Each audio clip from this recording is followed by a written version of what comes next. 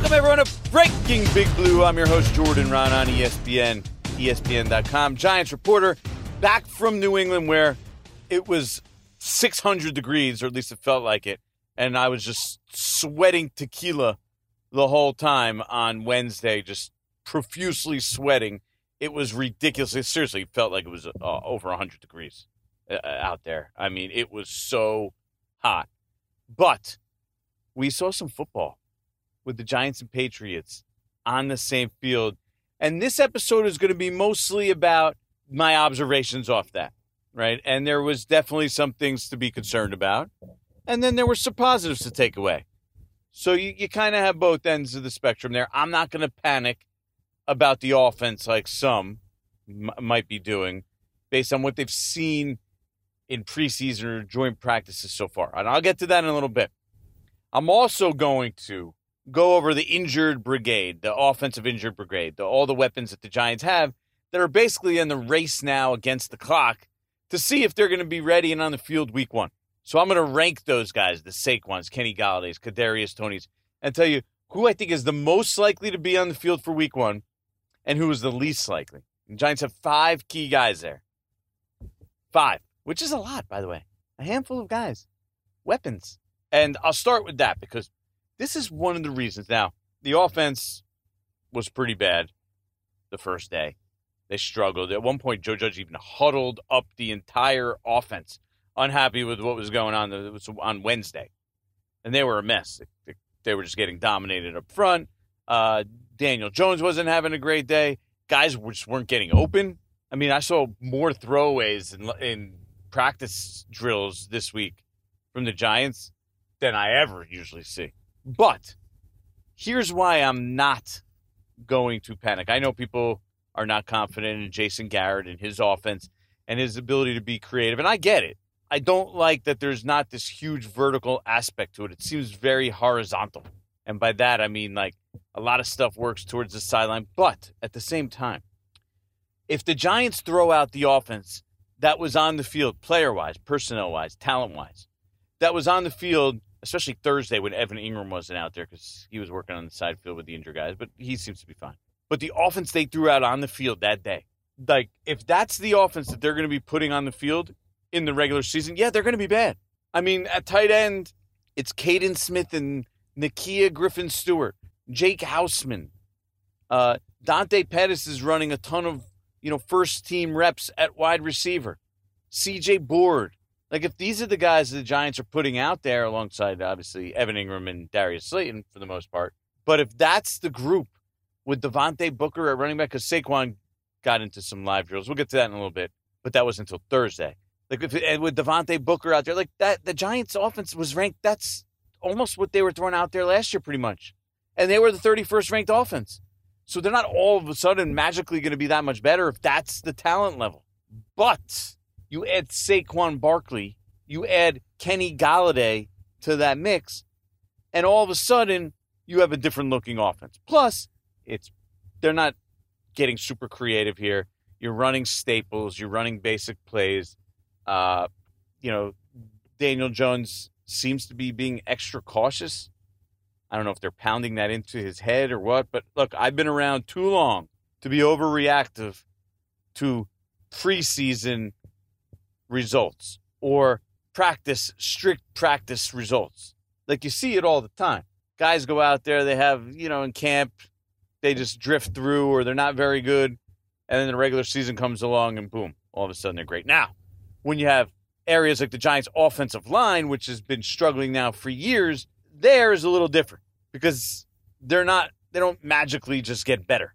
Like a group that was not great last year, not great, I'm probably being generous, in the regular season last year. So let's start out with Daniel Jones, okay? Was he Mac Jones the first day? Absolutely not. Got outplayed by the Patriots rookie, but Mac Jones also looked great that day, by the way. Giants defense did not. They bounced back. I mean, Logan Ryan even said, like, he doesn't remember playing that poorly in a long time. Personally, he's talking about. Blake Martinez said he played poorly, and it was clear the Giants defense was not happy with the way it performed. And you know what they've been really talking about? The new talking point is they have to come out faster. I'm talking defensively. That's the talking point the Giants have now after joint practices with the Browns and the Patriots. Now, I don't know what that really means. I think those are one of those stupid cliches. We need to come out faster. We need to be better with our keys and, study more, playbook more. I mean, these are just generalizations people use, but this is what they're talking about. Why would they not come out ready to play in joint practices in preseason in the first place? I don't know. And all of a sudden you turn it on later? I don't know. If that ultimately is a thing, you better hope it doesn't rear its ugly head in the regular season, because that's a problem with the people in the room and the group as a whole. But I don't think the Giants are in that category. I really don't. So, especially after we saw that unit perform well last season. But Daniel Jones, on the other side of the ball, was up and down. I did see on Thursday, you saw him do a lot of running. A lot of those zone reads, which I thought was interesting. Like, I wondered, did Bill Belichick say, hey, we want to see the zone read. Could you make sure you run a bunch of those? Or was that just the Giants trying to really work on that? Because we saw it with plenty of success last season. Now, I've been long proponent. I want Daniel Jones, and I still didn't see enough of this, personally. First of all, there's just not enough downfield throws. That's his strength. I want to see him throw the ball downfield. Hopefully, they're going to open it up once the season comes. But, we're in a wait-and-see approach with that, so I'm not going to make any generalizations. But Daniel Jones, I want to see him move and then throw on the run. Like, that is where quarterbacks do the top quarterbacks in today's game. Tom Brady, he's the GOAT. He's a little different. He's a unicorn. But everybody else, like Patrick Mahomes, Aaron Rodgers, like you name the quarterback, even Justin Herbert, these guys are they move to throw, not move to run. With Jones, when he starts moving, it's almost always move to run. And again, that's what I saw on the field in New England. So you hope that at some point, maybe if the talent level is better around him in regards to the weapons, which it's not right now, then he has people to throw to once he gets on the move. But in the meantime, it looks like he never has anybody there. He's then moving and running and then running. And, it's a serviceable game. But to me, I don't want my quarterback doing that too often, because that's how he takes a lot of hits and could get injured. And B, I just think those broken plays, those scrambled plays where your receivers are working to get over, those could be big, big plays. And the Giants really haven't had any of those the last couple of years. So up and down for Daniel Jones. Nothing I'm panicking about at this point. But you always just want to see a little bit more with him. And so far, just hasn't been there. We'll see what happens. He's going to play in the preseason week 3. That's this Sunday. I'm taping this on a Friday right now. And then we got the regular season, and will ultimately a big year for him. We know that. The offensive line, very inconsistent throughout the week in New England. And the Patriots' defensive line, there was one drive that was a disaster on Thursday where the offensive line, it was like sack, hold. And I believe the guilty parties were Andrew Thomas. I'm not sure about the second sack. And then Matt Peart, I believe, was on the hold. But there was just too many plays early in that practice where the line struggled. Now, they got better as they went along. It seems to be a trend with them as well, which at least they're able to sort of clean it up later on. But when they do face good defensive fronts, and I'm not sure if the Patriots, how good their defensive front is going to be. I don't know. We're going to talk to Mike Reese, our Patriots guy, in a little bit. He'll give us some insight on that. But no Shane Lemieux. Giants left him back in New Jersey. This is an interesting one to me. He's got a knee problem, from what I understand. And this could be something that needs to be managed long-term here throughout this season. So I'm not sure what they're going to be able to get at Shane Lemieux. Starting to be a little concerned. And then a left guard, what are you going to stay? Kenny Wiggins still. Kenny Wiggins still running with the first team. Ted Larson starting to slide in a little bit, but still, I don't know. Those are not the options you want to be starting at guard, especially when your other guard is Will Hernandez, who's been okay. See ups and downs from him. But Matt Peart, it's been a little bit of a struggle for him the last few weeks. So I don't think it's an absolute lock. Even though Matt Peart's getting all the reps, that he ends up ultimately as a starter at right tackle. I would not be surprised. I think I mentioned this before. And Nate Solder looked pretty good. I mean, when I watched Nate Solder, he was winning a lot of reps out there when he was out there. And he returned this week against the Patriots. He looked pretty good. I would put that at about 50-50 of who starts at right tackle right now. And I know you see every day and you see Matt Parrott at right tackle with the first team. You're like, oh, he's going to start. He's getting all the reps. Well, he needs the reps for the Giants to see what they have. And Nate Solder doesn't need as many reps because he's a veteran in this league. You kind of know what he is as long as he's healthy and back in shape, which it seems he is. He played without incident this week, so you feel a little better about that. Then he might end up being that right tackle, at least to start the season. Saquon, saw him on Thursday. He missed Wednesday. He had to deal with a family matter, non-health related, nothing to do with his rehab, so nothing to be concerned with there. And then he comes back and he looks pretty good. I mean, a cameraman who obviously hasn't seen Saquon Barkley, cameraman from up in New England, he was talking to me about how he thought he looked, and because and it's interesting because he hadn't seen Saquon, and he was keeping an eye on him for fantasy purposes in part. But he's like, yeah, he looks like he's a guy. I can't even tell that he was injured. Like, he's not doing a ton. He's not really, and he admitted this, he's not really letting loose. They had the opportunity to, try to make that cut or that spin or that turn it into high gear and outrun a defender. We're not at that spot yet, which is why week one's still up in the air. But all signs so far are positive on Saquon, and that's really all you could hope for at this point. You just want him to come back, get in shape, don't have any setbacks. And then the Giants will ultimately make a decision on him week one. The secondary struggled a little bit. Xavier McKinney right there to make a lot of plays, but he didn't make them. And he's a guy I view as a playmaker back there, like maybe one of their best actual playmakers. So I'm not really sure what to make of that at this point, but just sort of a wait and see, just file it in the back of my head just to kind of see where he is. Rodarius Williams with Adoree Jackson spraining his ankle. It's not supposed to be serious, but I did see him jogging today on Friday talking about Adoree Jackson, and he was limping.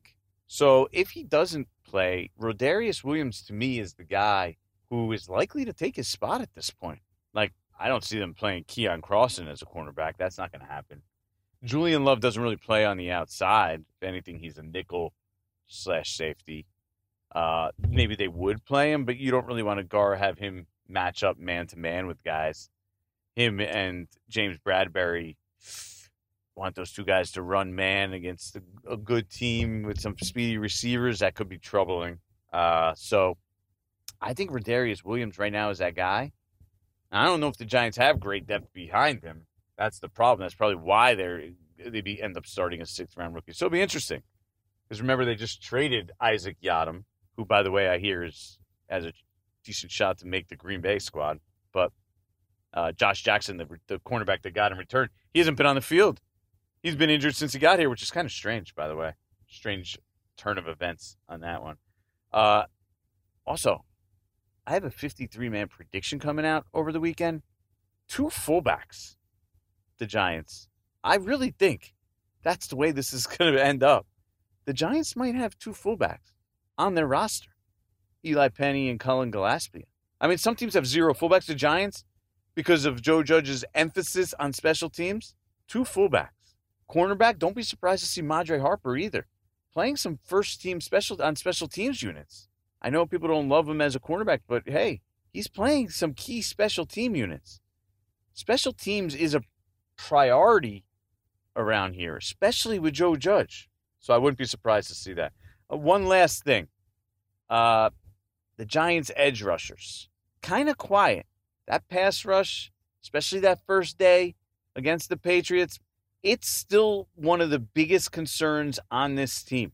Azeez Ojulari was limited throughout the week in New England, so he didn't do much. Lorenzo Carter, didn't see a ton from him. Shane Zimenez, you see some good snaps from. To me, he is a player, and you know what? You've seen him even rush on the interior, sort of like that NASCAR look, where he's coming down the middle. To me, that's his role, sort of like pass rush specialist, use all different spots. I like the way he bends, best out of all their guys, to be honest with you. But now, is he a significant player, an every down starter? I probably don't see that. Haven't seen that. Lorenzo Carter, to me, just the guy out there on the field. I felt that now for several years. I'm not buying the hype on Lorenzo Carter, especially off an Achilles injury, until I see it. Like, there's no doubt about it. Let me see it. I need to see him doing it. Giants, two positions they're really short on. Tight ends. Kyle Rudolph came back this week, started practicing, but he's still not there yet.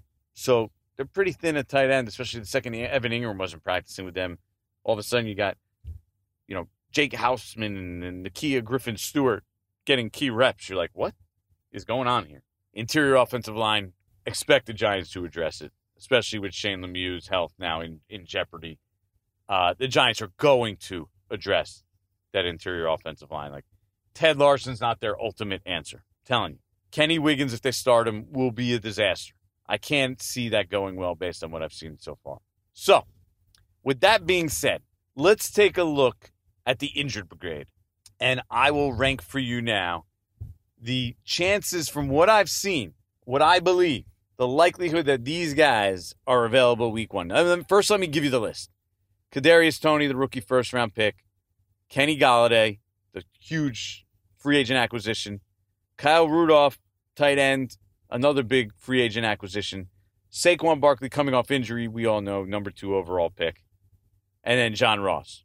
Crapshoot, deep threat, injury history. Guess what? He has a hamstring injury. For now, a couple weeks in camp.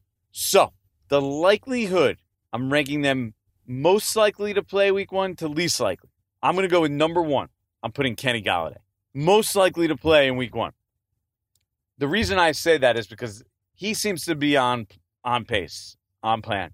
The plan has been, since he got injured, okay, we're going to be safe with him. Be cautious.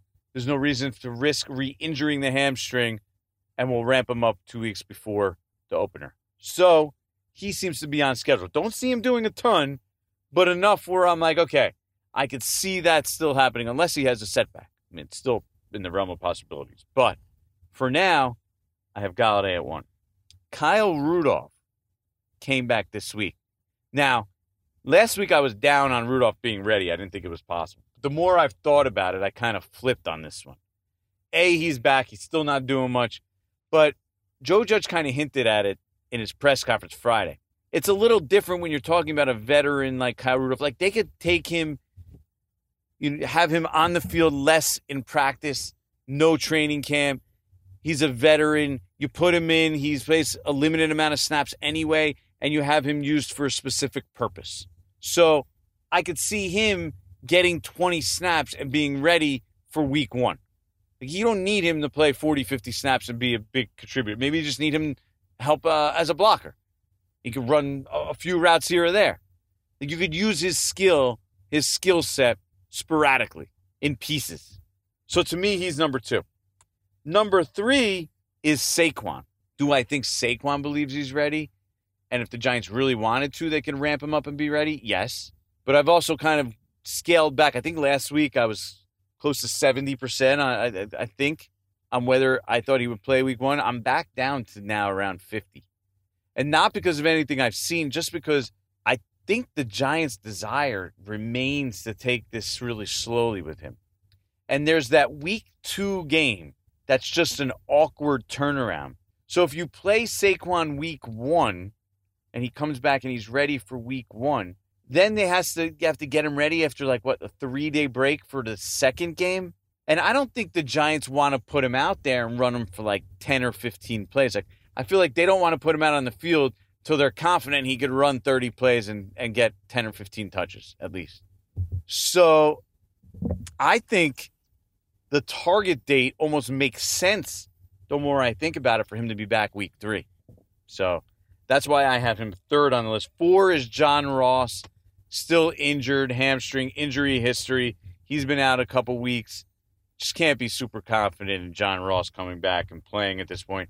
And number 5, the rookie first-round pick, Kadarius Toney. I mean, I don't even see him working out with the injured players during practice. I see him on the field during practice, and he's getting the mental reps, and he's standing by coaches and other guys and other players, and he's in their ears. But, I mean, I haven't seen him do much physically of anything.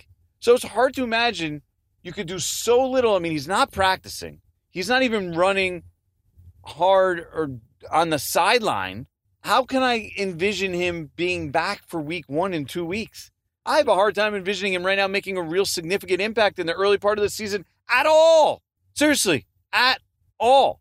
I mean, that's where I stand on Kadarius Toney and the injured brigade. Now let's get to our guest, Mike Reiss. On to the next one.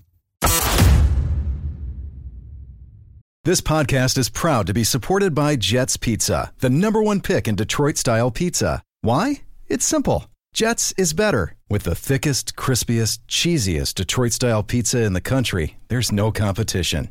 Right now, get $5 off any 8-corner pizza with code 8SAVE. That's the number 8, S-A-V-E. Go to jetspizza.com to learn more and find a location near you. Again, try Jet's signature 8-corner pizza and get $5 off with code 8SAVE. That's the number 8, S-A-V-E. Jet's Pizza. Better because it has to be. All right, let's bring in my partner for this week that we just went through, Mike Reiss. He's a legend, by the way. He's the GOAT of ESPN, NFL Nation reporters. Covers the Patriots just about as well as anybody can. Mike, it's been a pleasure spending time with you, and welcome.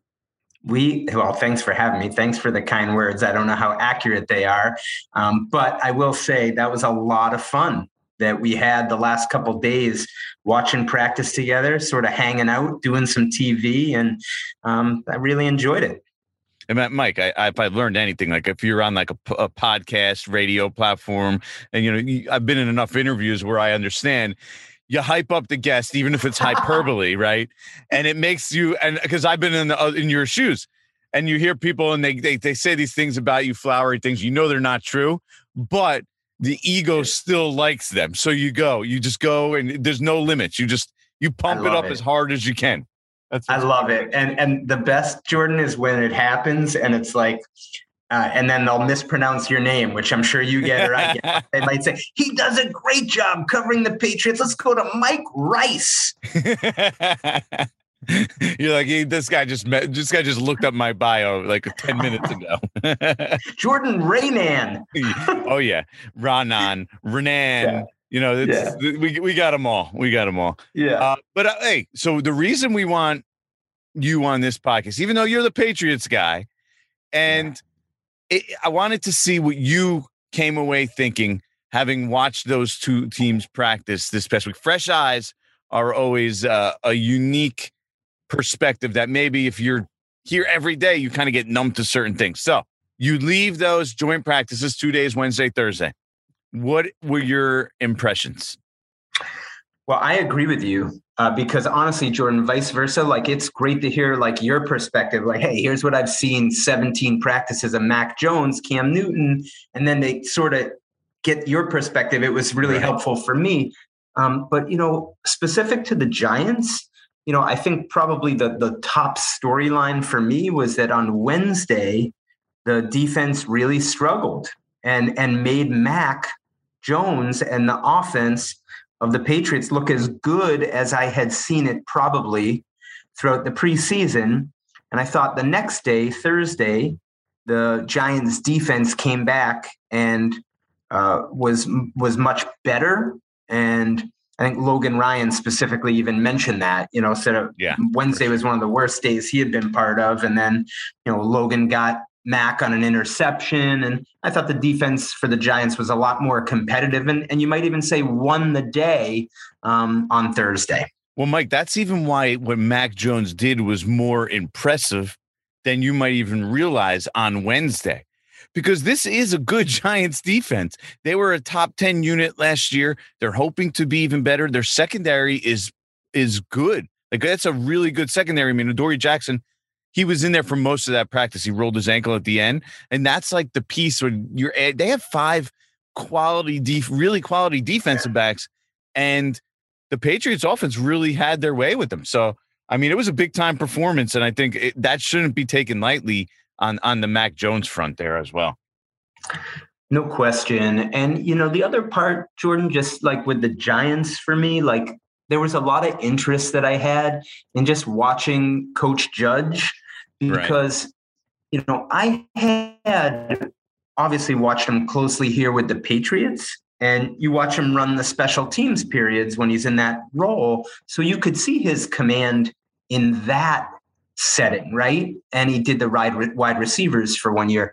But I really wanted to sort of watch him and how he watched a practice in his role as a head coach, because that's something I had never seen before. So to me, it looks like a well-run operation with a lot of similarities, not the same thing, but a lot of similarities to what I would see regularly with Bill Belichick and the Patriots.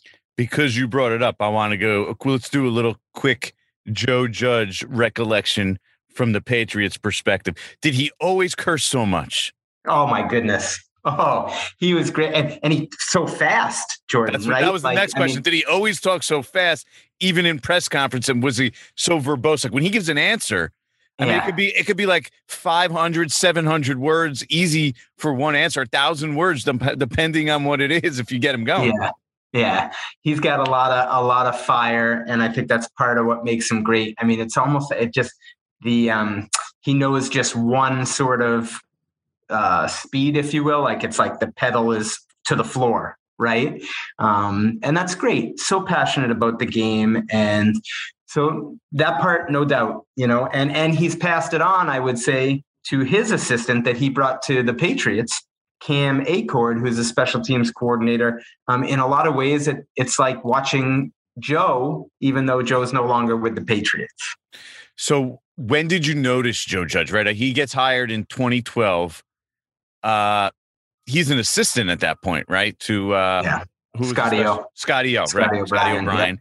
Was a long time, very, very, very successful career. Did you even notice Judge was there first? Did it take a few years to realize that this guy, is going to grow? Or when did take me through that progression?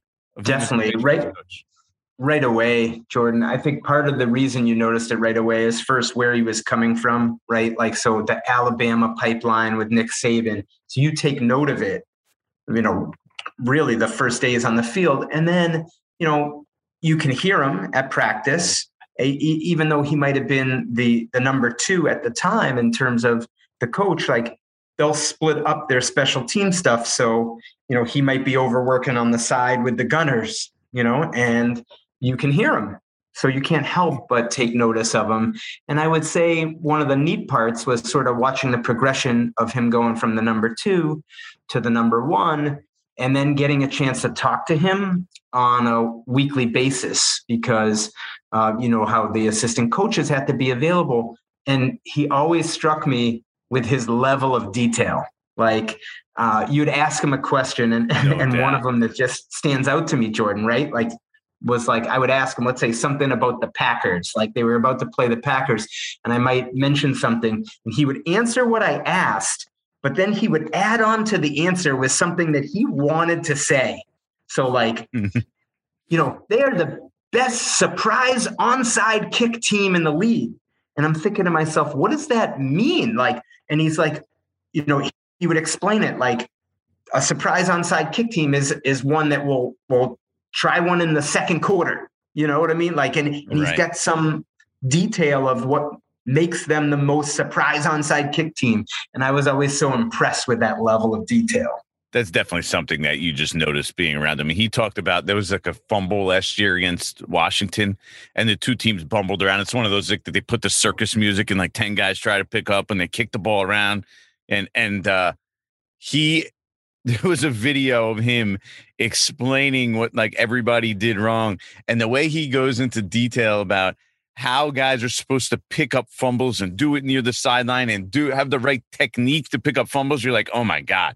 The level of detail for something that you just view as you go pick up a fumble, you try and jump on this oddly shaped ball that you don't know where it's going to bounce. But no, he had this whole thing about this is how you're supposed to pick up a football, do it near the sideline, contort your body. And you're like, whoa, they are looking at things way beyond levels that I would ever even think of. So, and Jordan, just to add to that, like when you were just talking about that, it probably, and going on the theme of like fresh eyes, right? Like someone who hasn't been there every day, but looking at the Giants, I thought maybe one of the most important things that I saw from the Giants over the last, call it 15 months, was that video of Joe in the slipping, with the wet feet, the hose, the wet ball, and the players were chanting. What were they chanting? Like judge, judge, judge.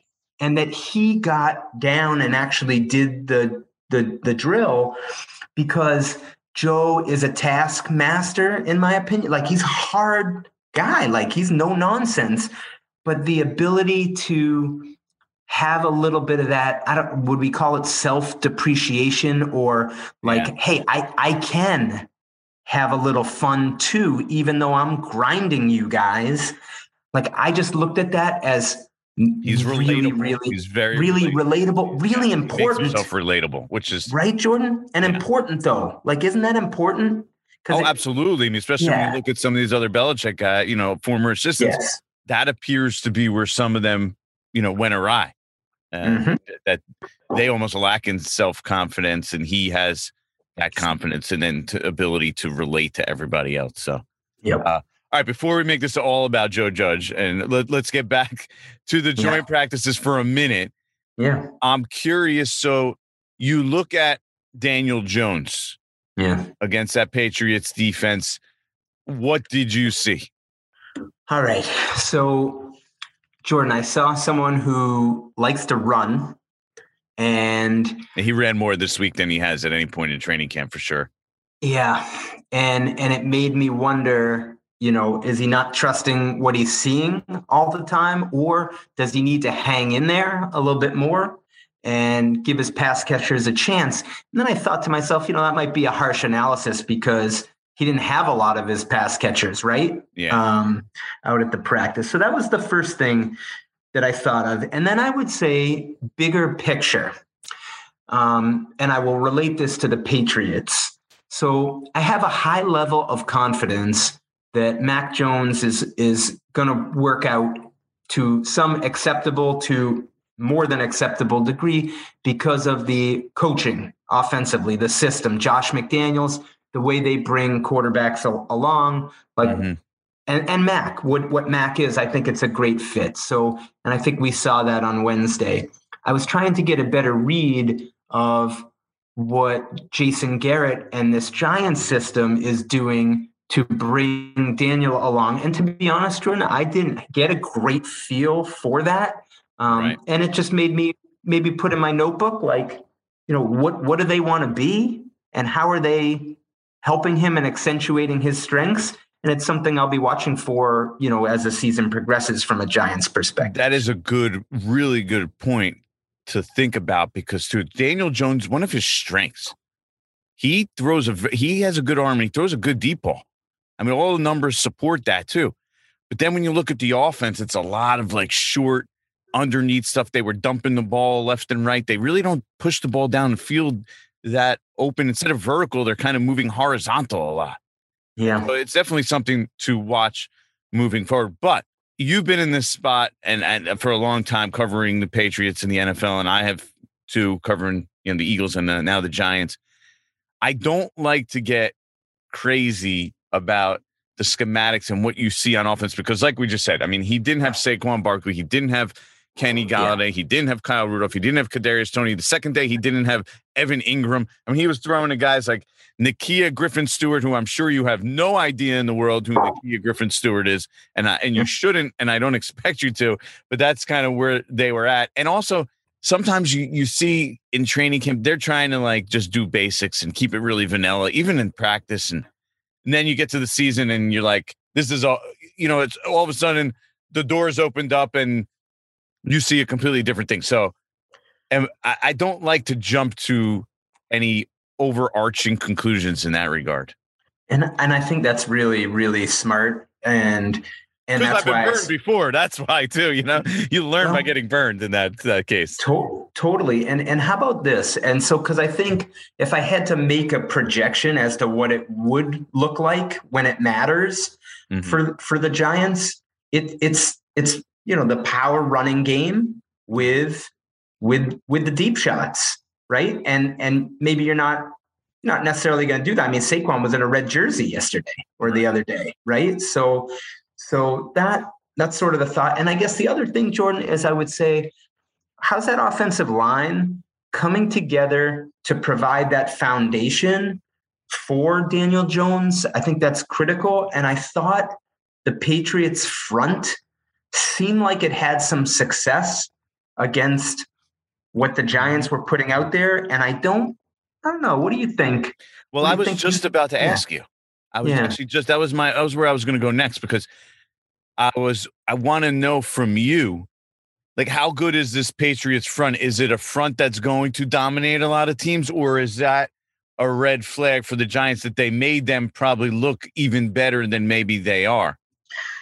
So I think this front is probably has the potential to dominate, Jordan. No one's talking about it because all the focus is on the quarterbacks.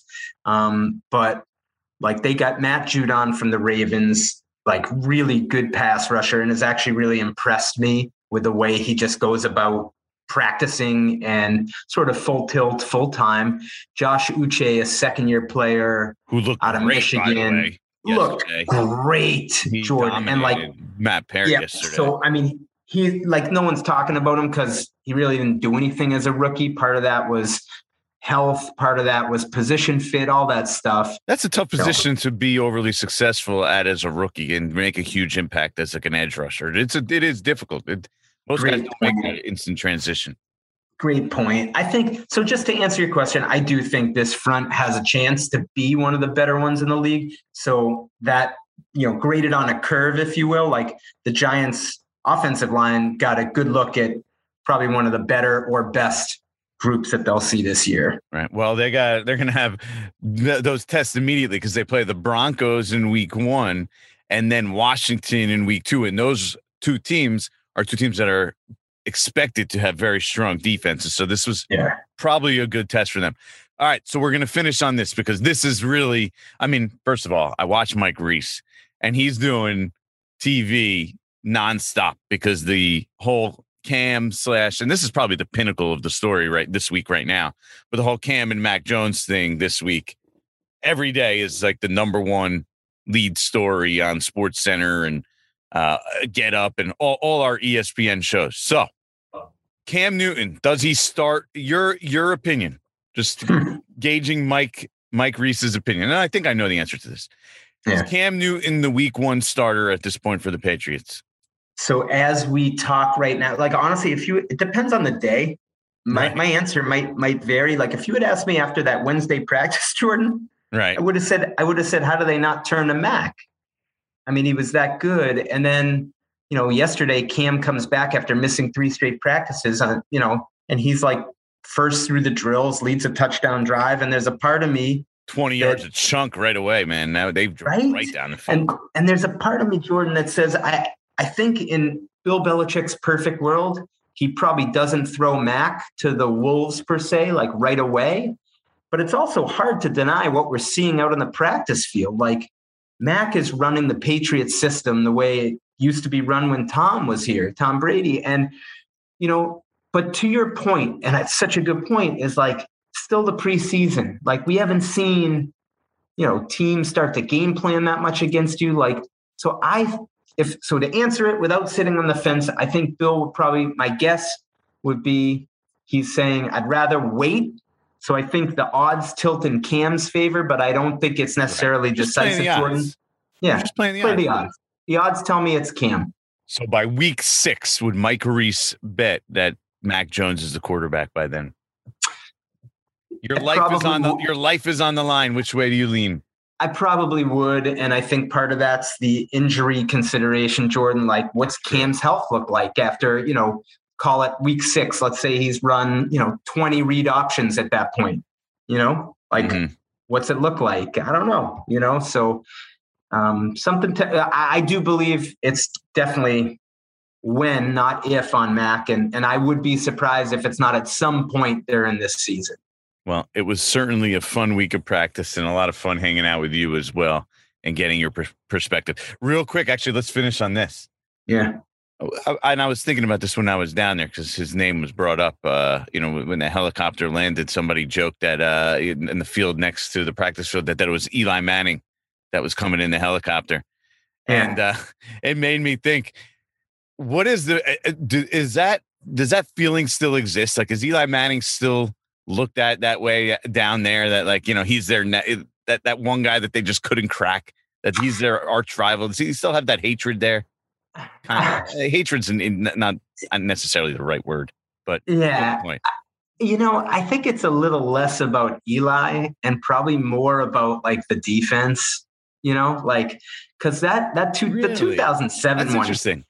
Yeah, Jordan, the 2007 one, like that one hurt, and that was really more about the defense, making life tough on an offense that had set records, right? So that was offense, right? More about the stray hands, the tucks, and of course that, I think at one point on one of the mic'd up stuff, I think Tom Brady had said it's like trying to throw through like a forest, right? Like with the trees. So I would say more like defense, Tom Coughlin, like the vision of him, like, like his teams don't back down, like right. Sometimes you felt like teams lost before they even got off the bus, Jordan, like never the Giants, right? Never the Giants. They came in week 17 and fought them, clawed and fought them hard, right? One of my favorite regular season games ever. Because of that. If I remember, the Giants had already locked up the number 5 seed. Yeah, they were playing for nothing. Yeah, nothing to play for. But Tom Coughlin was like, the way he said it, I remember. He's like, no, we're playing to win. Exactly. And I was like, whoa. And like if you remember, Jordan, that game wasn't going to be on. I think it was on like NFL Network, and they weren't going to be able to see it in New England or something. And so they ended up making a special exemption to get it on like regular TV here in New England. And I just remember the kickoff of that game. It felt like a Super Bowl kickoff because everyone had their phones, taking the pictures. And oof, I was in Atlantic City, I believe, for a 30th birthday dinner. I don't know. It's random comment by me right there, but that just came. I love it. But Mike, we appreciate it, man. We'll do this again. Hopefully, this will be an annual tradition, because that's what it sounds like, is these joint practices are going to be an every year thing going on. Definitely. Yeah, that was a lot of fun, Jordan. And I look forward to seeing you at the game. Appreciate it, Mike. Feeling like you need a marketing degree and an extra day in your week to successfully market your small business? Let Constant Contact do the heavy lifting for you. Constant Contact's award-winning marketing platform has powerful tools that make it easy to grow your audience, engage your customers, and sell more to boost your business. Now, in just a few clicks, you can launch a marketing campaign that's tailored to your business and goals. That includes email, social, SMS, and more. So you can sell more, raise more, and fast-track your business growth. Plus, you can always count on Constant Contact's award-winning customer support for guidance along the way. So get going and start growing your business today with a free trial at ConstantContact.com. Constant Contact, helping the small stand tall. Hi, it's Mike Greenberg letting you know ESPN Bet is ready to take you through all the biggest sports moments this spring. The official sportsbook of ESPN has exclusive offers and markets from Scott Van Pelt, Stephen A. Smith, and me, plus many more. From the playoff intensity to finally getting out to the ballpark, there's no better time for sports fans. Sign up today. New users get a bet reset up to $1,000 in bonus bets if your first bet doesn't win. Download ESPN Bet today. What a play. Must be 21 plus and present in select states. Gambling problem? Call 1-800-GAMBLER. Terms and conditions apply. See app for details. All right, let's wrap this up with a quick Jordan on the beat. This is the part of the podcast where I tell you what it's like to cover the Giants, work for ESPN, and cover the NFL in general. Pat Leonard, actually, he sings this jingle to me all the time, and I think we got to make it happen. Scope and my producer, take note. Got to have a little Jordan on the beat jingle, like Jordan on the beat, do-do. Jordan on the beat, do. So I think we're gonna have to make something like that happen. We'll have to figure out the logistics and come through. So anyway, I'm gonna give you a quick rundown of what it was like attending a joint practice. I will say this about the Patriots: they do a good job welcoming me in, visiting media. Nice after practice meals. like catered meals. One of them was actually steak, which, I mean, the steak was a little dry. It wasn't great.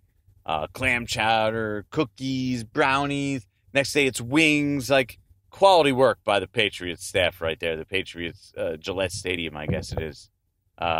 Inside Gillette Stadium, whoever runs their cafeteria kind of, I guess, in there. But, or if the food was catered out, I'm not really sure. But still, good job. I mean, they send you all these, they add you to the email list for the week. They send you all the Patriots updates, who's talking, when, the logistics. Just a solid job. They're really on top of it.